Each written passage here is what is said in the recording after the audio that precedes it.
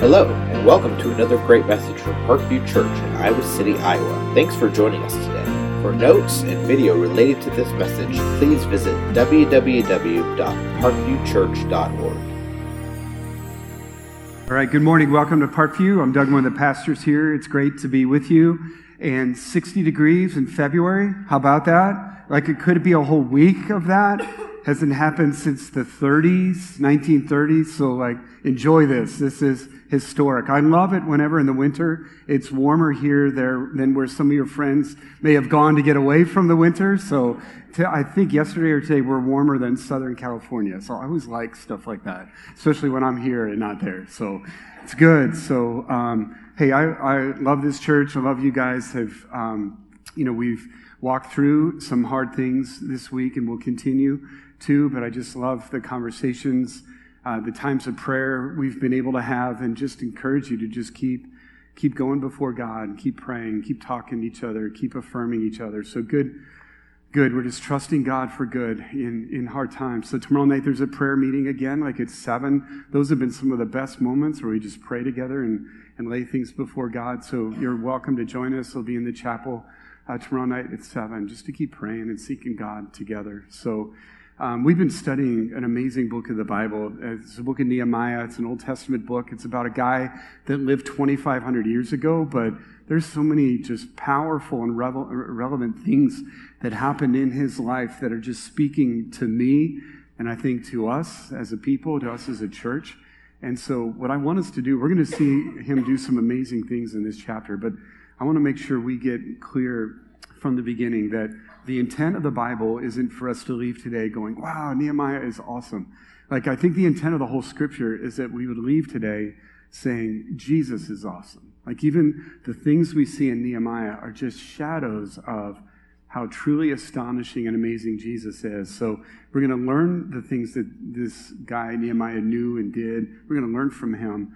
But even Nehemiah would tell us, don't get all pumped up about me. Just look at who Jesus is. And so that's my prayer, is that we would be a people that leave today and live this week, that we're just following Jesus, just doing what Jesus is calling us to do, and living the life that Jesus is empowering us to live. So let me pray, and we'll jump into this great chapter. So, Father, I pray that you would continue to speak to your people. We need you. We want you to walk with us. We can't do anything apart from you. Jesus, you warned us that apart from you, we can do nothing. So I pray that this morning, even as we learn some great things from an Old Testament guy, that bottom line, everything we learned from Nehemiah would point us to you, our need for you, the promises that you give us, the life that you give us, and that we would live in your presence this week. God, that we would be different men, women, students, because we've been here now focusing on and learning from Jesus. And it's in his great name we pray. Amen. All right, so just a quick recap. We've been in this book for about 5 weeks. Nehemiah was a guy who lived 2,500 years ago. He was a Jew, a follower of God, but he lived in exile. He lived in the Babylonian Empire, and he was just a guy. Like, he wasn't a prophet or a priest. He was a cupbearer to King Artaxerxes. And so you got to catch up, read chapter 1, chapter 2. But bottom line, God put a passion on his heart to do something about the city of Jerusalem. The walls were down.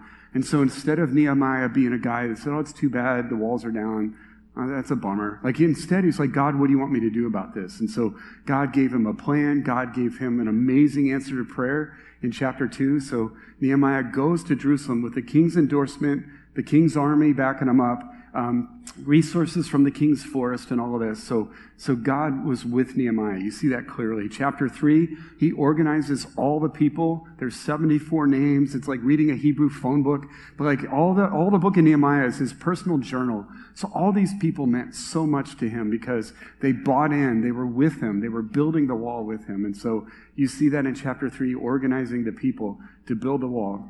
And then last week, this book is so real because it is rare, like I don't know that ever happens, that if you're going to follow Jesus, if you're going to say, God, use me to do great things in this hard and broken world, like, you do not put on Team Jesus jersey and just stroll into the end zone. Like, you don't just kind of walk in and have all the linemen knock all the opposition out of the way and your jersey's white and clean in the end zone. Like, if you get in the end zone, if you're following Jesus, there's going to be opposition. The jersey's going to be grass stained and muddy and bloody and soaked with tears. And so, like, Doug, you're bumming me out. But I'm being real. Like, this world is hard. And so we saw that in chapter 4, there was opposition after opposition after opposition that Nehemiah had to fight through and had to keep his people focused. Do you remember where he focused them? He kept them focused on the God who is great and awesome, that God is our refuge, that we can prevail, we can continue to work because God is with us. And so we saw all of chapter 4, Nehemiah continuing to point the people to the presence of God in spite of the opposition. And so chapter 5, you would kind of hope for a breather for Nehemiah and the people, but actually chapter 5, we see the most intense opposition that he's faced. Because what happened in chapter 4 is all the opposition was from the outside. But what's going to happen to Nehemiah in chapter 5 is the opposition is going to come from within. And so I think if the enemy can't discourage us from stuff from the outside, what he likes to do is kind of come from within the ranks. And there's a willingness in our hearts that go right along with what the enemy wants to do. And it's that every single one of us in our hearts have a bent toward selfishness. We tend to think about ourselves first. We put ourselves even ahead of God, but we certainly put ourselves ahead of other people. And so it's selfishness from within the ranks that destroys good teams or good companies or good families or good churches. That when the attack comes from within, that is especially lethal. And so what we're going to see is, how did a godly leader like Nehemiah deal with the greatest crisis that he'd faced? And that was the internal opposition. So if you have a Bible, you can turn to Nehemiah chapter 5, and we'll start in verse 1. And so we're going to see a great outcry. And so chapter 5, verse 1, it says, "Now the men and their wives raised a great outcry against their Jewish brothers." And so remember, this is the team of people all working together to build the wall. And now there's some disunity emerging. Verse 2, "Some were saying, 'We and our sons and daughters are numerous, and in order for us to eat and stay alive, we must get grain.' Others were saying, 'We are mortgaging our fields, our vineyards, and our homes to get grain during the famine.' Still others were saying, 'We have had to borrow money to pay the king's tax on our fields and vineyards. Although we are of the same flesh and blood as our countrymen, and though our sons are as good as theirs, yet we have to subject our sons and daughters to slavery. Some of our daughters have already been enslaved, but we are powerless because our fields and our vineyards belong to others." It's a horrific situation, and basically what you're seeing is that there are people in abject poverty. These people are just at the point of distress and despair. And that's kind of a tricky paragraph to read. It's like, okay, what's going on? Like, why? Bottom line is that people are hurting, and there's all kinds of reasons. It's just like in our country today, you could just look, and especially throughout the world, is that poverty is running rampant in many places, and there's not an easy answer. Why are people poor? Why are people suffering? There are many layers to that answer. And so you're seeing that right here in this short paragraph, that there are many situations. And, I think one thing that's hard for us to maybe grasp with this concept too, is that I would say that most of us, if there was a crisis that required you to just go for 2 months and roll up your sleeves and just work, most of us would not battle for food in that. Most of us have reserved enough means, resources that we could do that. I mean, it would be a cost to leave a job for 2 months, but I think we forget that even in our world today, there's a lot of people that just kind of live day by day. Like, what they glean from that day is what they eat and live on. Like, a majority of people in our world don't have savings built up so that they can just take 2 months off and build a wall. And so if that's true in our day, I would say that was especially true in Nehemiah's day. These people that Nehemiah had rallied together had either just come from exile, so they had really nothing except what they had on their backs, or that he's rallying people from the region that were already just barely getting by. Okay, so you've got just different causes and reasons of poverty. But then what makes this especially bad is that there were some people among the ranks that had means, that had the wealth. And so it's mind-blowing, but instead of like using what they had to help their fellow, teammates, the fellow Jews, they used their distress as a chance for them to make more money. They were exploiting the situation. On the surface, the poverty, the selling children as collateral, those things are horrific. But then you talk about the whole morale. How in the world are you going to keep a team of people united when you've got some people exploiting people to the depths that we see here? And so this is totally not the way God rolls. Like God is a generous God. When God sees us in need, he moves toward us. He's compassionate, and he meets that need. God doesn't use our distress as a chance for him to shake us down and get more from us. Like God's completely the other way around. So this is not how God's people operate. And so before we move on, I just want to stop. Like sometimes when you study an Old Testament book, sometimes you can just look back and go, oh yeah, those bad people that were exploiting, people, that was bad, and just kind of leave it at that.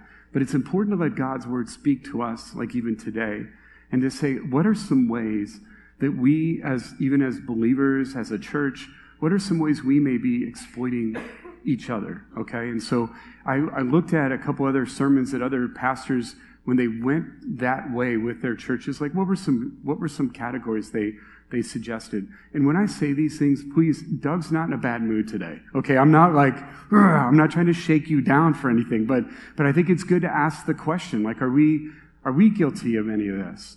And so here's a couple things that came to mind as I just looked at how did other pastors address their churches and these kind of things. One could be the whole concept of volunteerism. Like in a typical organization, you'll see what's the saying, like 20% of the people do 80% of the work.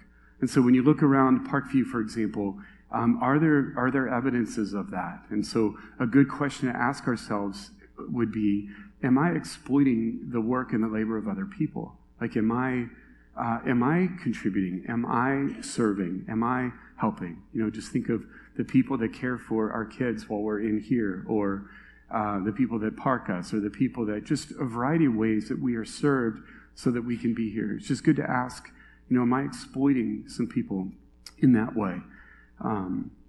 So let me just roll something out. Like I feel like the frontline responders in this movement, in this church, are the deacons and deaconesses. Like when there's a need, when there's a funeral, when there's people that need meals, they're there, okay? And that's awesome. We're in a little season right now where we're kind of tweaking how we recruit them. We'd like it to be more of a personal appeal, not I think you used to get letters from people, and we're just talking straight up with people. But that's one right now. We could still use some numbers in those teams. So the team would start in June through next May, 217, 218. But just pray about that. Like that's like, yeah, I'll serve, I'll volunteer. Like that's probably the easiest first step. Like, okay, I'll do that. I think there's a monthly meeting, and then other than that, you get deployed on teams, and when you're needed, you're called upon. So be thinking about that. That's a practical way you could volunteer and serve. Now, here's another area. Again, this will go to the deep end of the pool, and then we'll pull out, okay? I'm not mad at you. Let me say that again. But a second way to ask that would be in our giving. Like, the same thing happens that a lot of times in an organization, 20% of the people, will cover 80% of, the bills, that kind of thing. In our Parkview, just end of the year statistics I was given for last year, I'm thankful for this, that we want to be a generous church. So a church with a $3 million budget, we had $1.6 million go out of these walls, like to Faith Academy, to The Spot, to 24/7, to ministries around the world. And that's awesome. We want to be that church. But when we looked at some of the numbers too, some of these numbers jumped out that like 6% of the people are giving about 50% of the ministry fund budget every year, and that of our members, 21% gave nothing, and that a total of about 46% gave $100 or less. And so I look at that and I was like, oh man, like God, could you move in your people, like to just understand, we'll talk a little bit more about it when we see Nehemiah's example, but generosity is a powerful thing, and that when you get a team of people being generous, I see what's happening at Faith Academy now. Wouldn't it be awesome if we didn't have to struggle year by year and wonder, can we add a grade or not? Like, what if it was just no question? Yep, we're ready to go. Or if we've got land in North Liberty, we'd like to set up another place, draw some families out there. It's like, well, I'm not sure we can do that. Like, wouldn't it just be cool if we were generous, and when God said, hey, go meet those needs, hey, go serve those folks, that we were ready to go. And so just Again, I'm not mad at you, but I'm just kind of throwing that out there, okay? So now we're coming out of the deep end. Pastor's done talking about money a little bit until a little bit at the end, okay? And so here's a few other ways. What about Christians taking advantage of each other's kindnesses? So like, let's say in roommate world, my roommate's a Christian, I just won't pay rent this month. They'll understand. Or I won't do the dishes this month. They'll understand. Or sometimes even in the business community, he's a Christian, he'll understand. I'll just kind of put off paying him. It's like, no, we cannot exploit each other just because we're kind, because we're Christians, right? I think it's just, we need to just square up and be, not exploit each other in that way. Here's one more. I think just by the nature that we live in the United States, it's really easy for us to be consumeristic. That when you go to a church, maybe it's like, well, I like this, or I like that, or I like that song, I like that preacher, I like, and so the concept can be, I'm going to go there and just see if they will satisfy my needs, where I really think the call throughout the New Testament is you go to church not for what you're just going to get from that, but what are you going to contribute to that? Like, I love the mindset that one of the pastors challenged his church with was, what if your goal was to make that church a better place when you leave it than when you got there? And I would just say, as a believer in Christ, that should be your concept wherever you are. Like, so whatever neighborhood you live in now, as long as God has us living in this neighborhood, we're going to make this neighborhood a better place because God has blessed us. We want to bless our neighbors. Same thing, dorm floor, friendship, where you work. Like, I'm going to go there not with a mindset of like, what can all these people do for me, but how can I contribute to the welfare of this city, this neighborhood?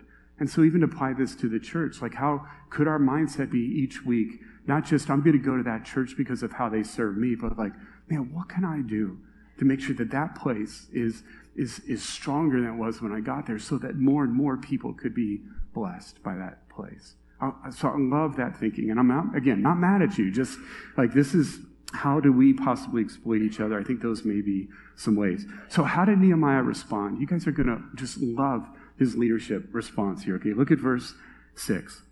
It says, when I heard their outcry and these charges, I was angry. Like, so I love this book because it's written in the first person. We've talked about that. It's like most of the book is a journal.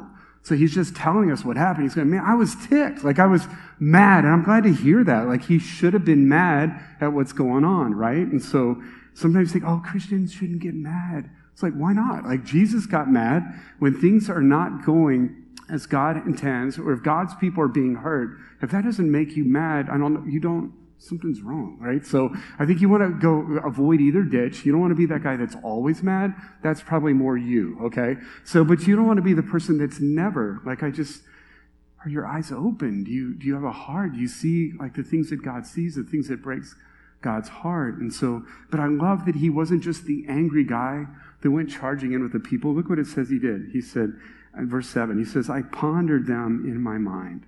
Like, it's kind of like, the Hebrew literally kind of means like I consulted with myself.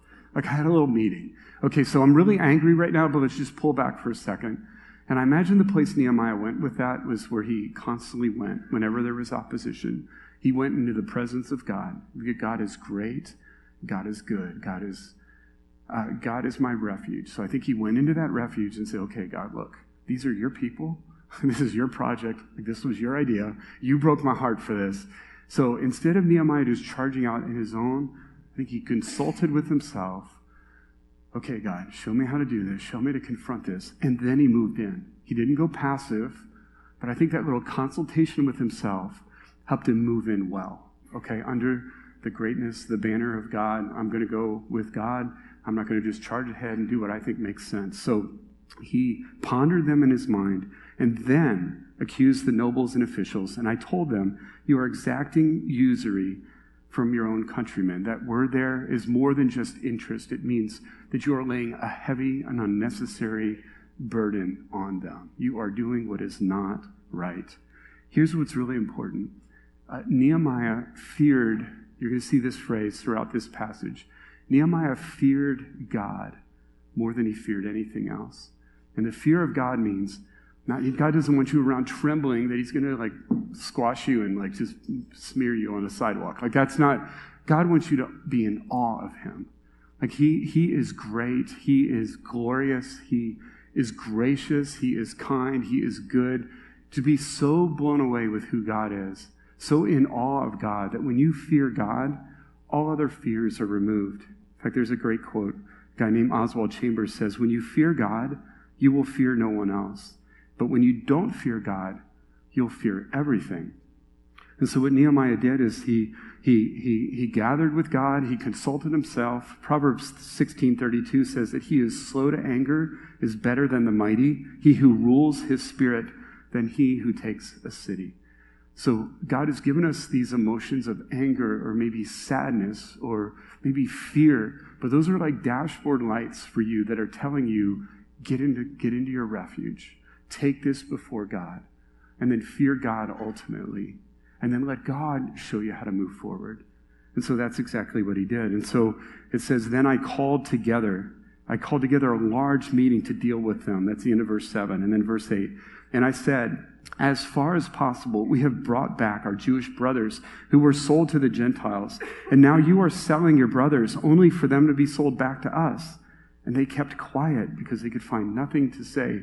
Bingo, he's confronted them, right? He's exposed their sin. And then verse 9, so I continued, what you're doing is not right. Shouldn't you walk in the fear of our God to avoid the reproach of our Gentile enemies?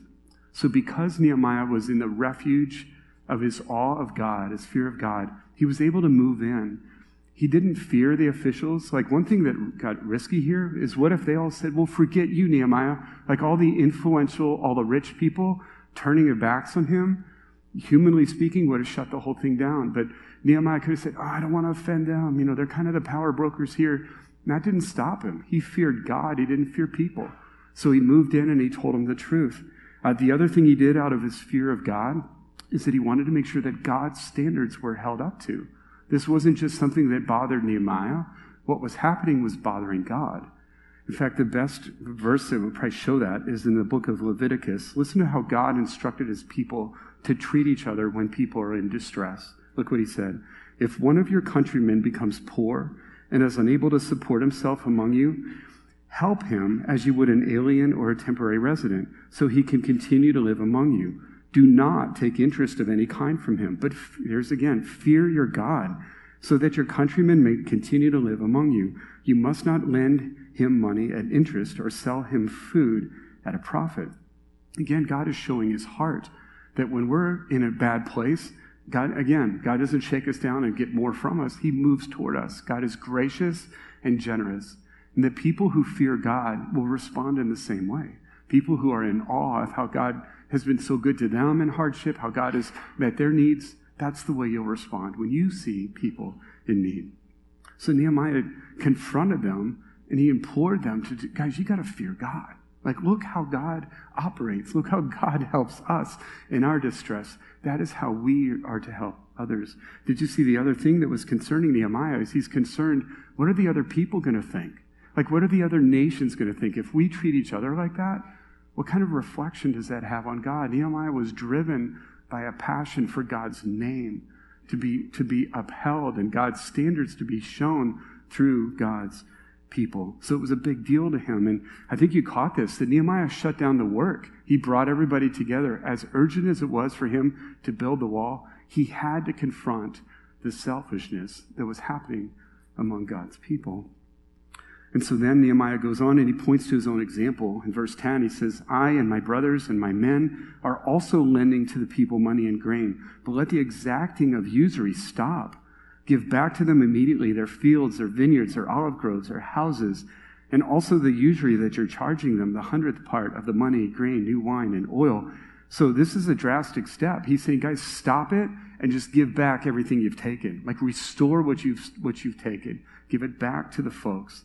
And even though these people would still probably be in some level of suffering, what this is showing is that these people are repentant. Like, we have lived selfishly. We have been greedy. We have been exploiting each other. Now we're going to fix that. We're going to do something about that. And I love how the people responded. They just, again, Nehemiah gives us many great examples of strong leadership, but I think you'll see the people also give us a good picture of how do you respond when you've been caught, when it's been exposed to you that you've been selfish, that you've been greedy. Look at how they responded. Verse 12. We will give it back, they said, and we will not demand any more from them. We will do as you say. And then Nehemiah, just kind of to make sure, he summoned the priests, and I made the nobles and officials take an oath to do what they had promised. I also shook out the folds of my robe, and I said, in this way may God shake out of his house and possessions every man who does not keep his promise. So may such a man be shaken out and be emptied. At this, the whole assembly said, Amen, and praised the Lord. And the people did as they promised. So that whole shaking out the robe thing was something in that culture that this is what God's going to do to you. If you do not fulfill your oath and what you just said you're going to do, then God's going to just kind of like, we'll see ya, like you're done with me. So that was that wake-up call. And so I think the people were already leaning in towards obedience, but here we are, like, make sure you obey, because this is what God is doing. So they fully fulfilled their vow. And I love this. Did you see the result of it? Is that all the people said amen, and that all the people praised God. Not just the people who were being exploited, but the people who were the exploiters. That when their sin was confronted, when they were shown the awe of God, how God is great and good, and they were convicted of their sin, when they sought repentance, and when they paid back what they had taken, they also praised God. So there's a great lesson here for us. When God invites you into his team, invites you into the church, he knows you're not perfect. There's no qualification here like, oh, if you want to be a part of Parkview, you better be perfect. Like, if that's the case, I'm long gone. Like, you've heard me say, like, we're in a room full of broken, messy people right here. I'm number one on that, okay? You can fight for who's number two. But there's not a perfect person in this room. But God the Bible says, it's God and his kindness. It's his kindness that leads us to repentance. That part of God's kindness to us is going to be to confront us when we are selfish, when we are exploiting each other. And then it's our job to respond like the people here did, to not defend it or deny it or to fight it, but to be honest. I'm selfish. I'm greedy. And then to take steps to fix that. But it's a beautiful picture here of a man that didn't fear people, but he feared God, that confronted with Scripture. And it's a beautiful picture of people who, when pointed to the awe of God, admitted their sin and made good with what they had done wrong. So let's just pause here for a second and say, what are the evidences of a group of people living in awe of God? Like either us individually, our family, or this church. What are some examples? I think that personally there would be some times in our week where what we do is we just personally tell God how great he is and how good he is. That our prayer time isn't just, God, do this for me, or God, get me out of this, or God, just like there are designated times where we just tell God about his greatness and his goodness, that we praise him. I think there'll be times that the more you do that, the more you realize how big God is, how strong he is, how good he is, then we tend to think more of ourselves and less of God than we should. But when you start praising God, you become smaller.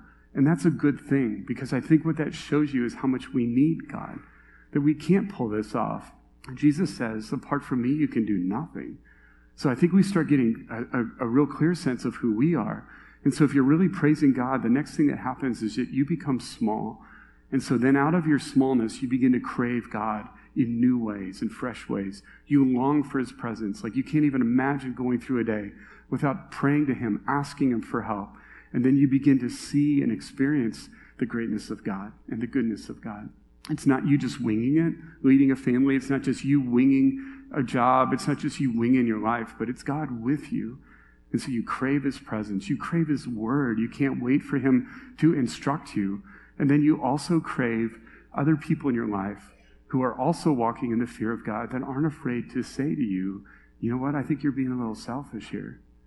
I think your temper is like a little bit out of control. I think you need to address that we then are with a community of people that God and his kindness are bringing into our lives to point us to ways that we're living in sin, and that we confess that and we make good with that, and then the people around us praise God. It's being part of a community of broken people that are running after God together. So that's what, those are evidences of people living in the awe of God. And at the end of the day, what you see then are people that walk in humility, people who walk boldly, confidently, and people who are united around the glory of God.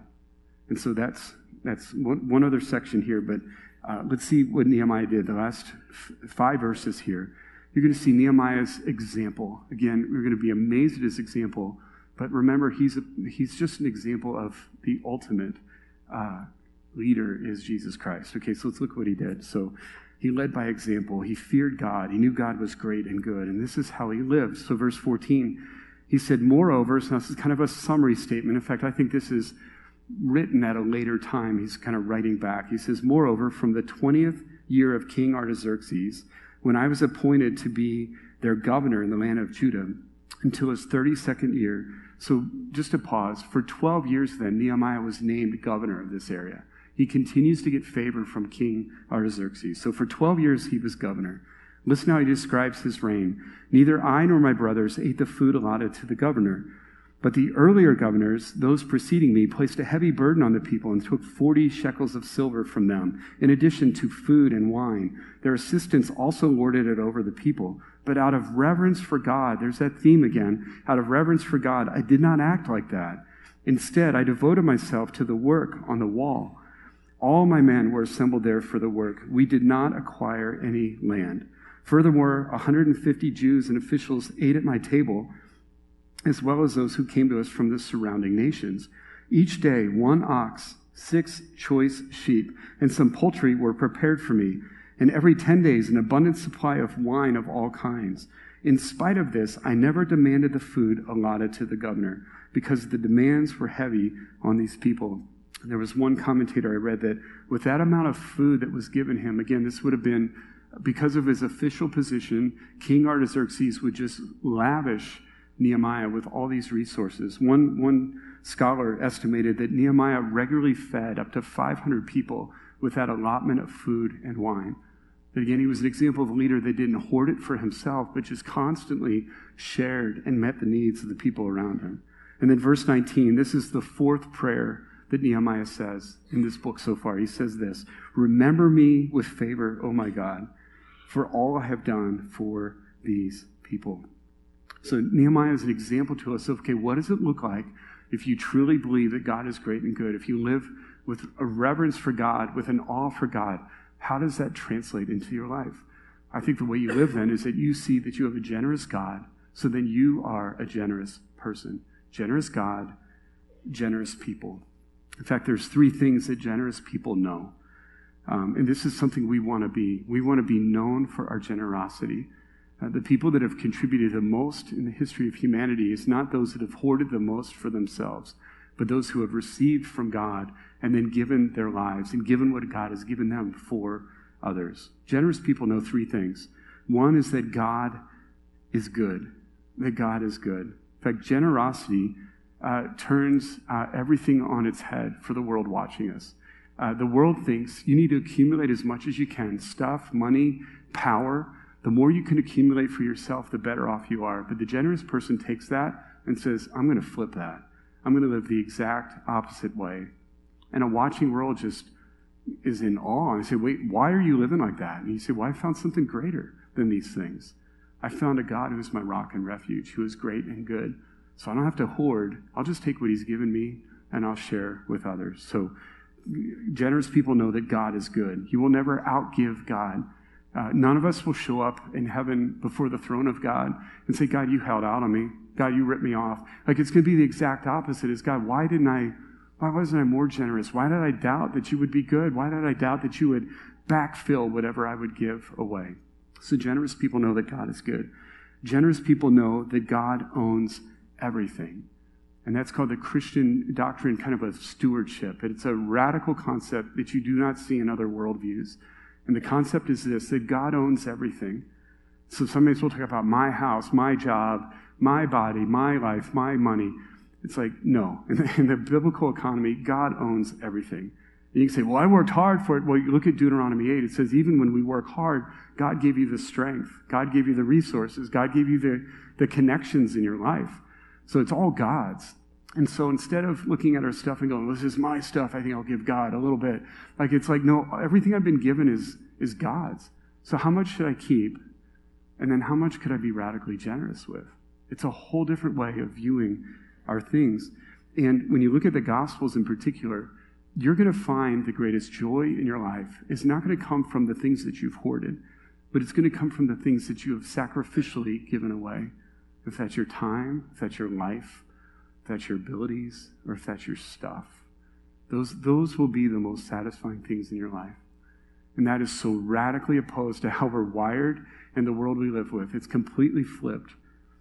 But generous people know that God owns everything. And the last thing is that generous people know that God rewards.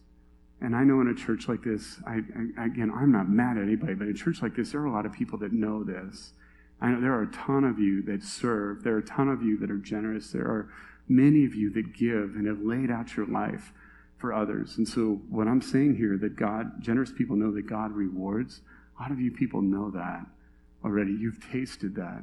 And my prayer is that you are affirmed in that, and that it even has created a hunger and a thirst for even more. Like, God, you've been so good to me as I've maybe responded with this amount of generosity. God, I'm going to trust you. Like, you're going to continue to reward. You're going to continue to be good to me. And I think it's really important, again, that we don't leave today thinking Nehemiah is amazing, because actually Nehemiah is just a shadow of what Jesus has done for us. That Nehemiah is kind of a hero in this story, but Jesus is the hero of the whole story of the Bible. And I love the verse that was on the screen behind me earlier in the service, 2 Corinthians 8:9.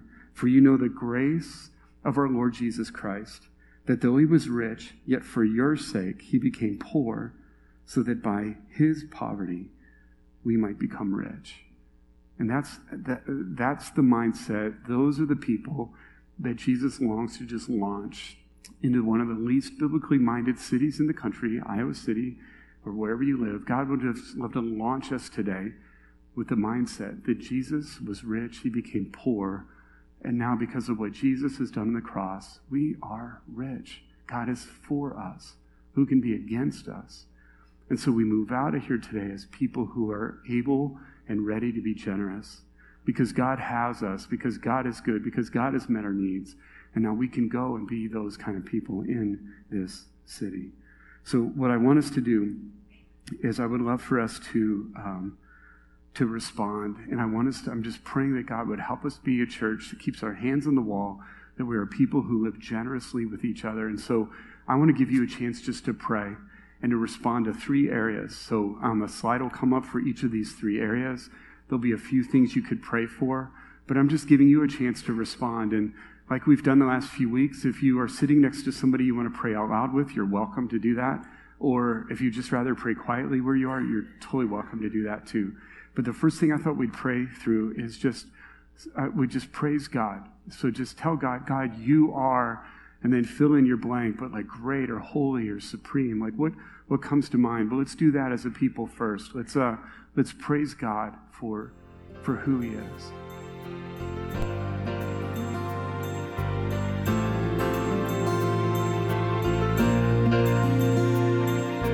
Thank you for listening to this teaching from Parkview Church. We pray that you were blessed by God's Word. For additional teaching, resources, and podcasts, as well as information on who we are and our upcoming events, please visit our website at www.parkviewchurch.org.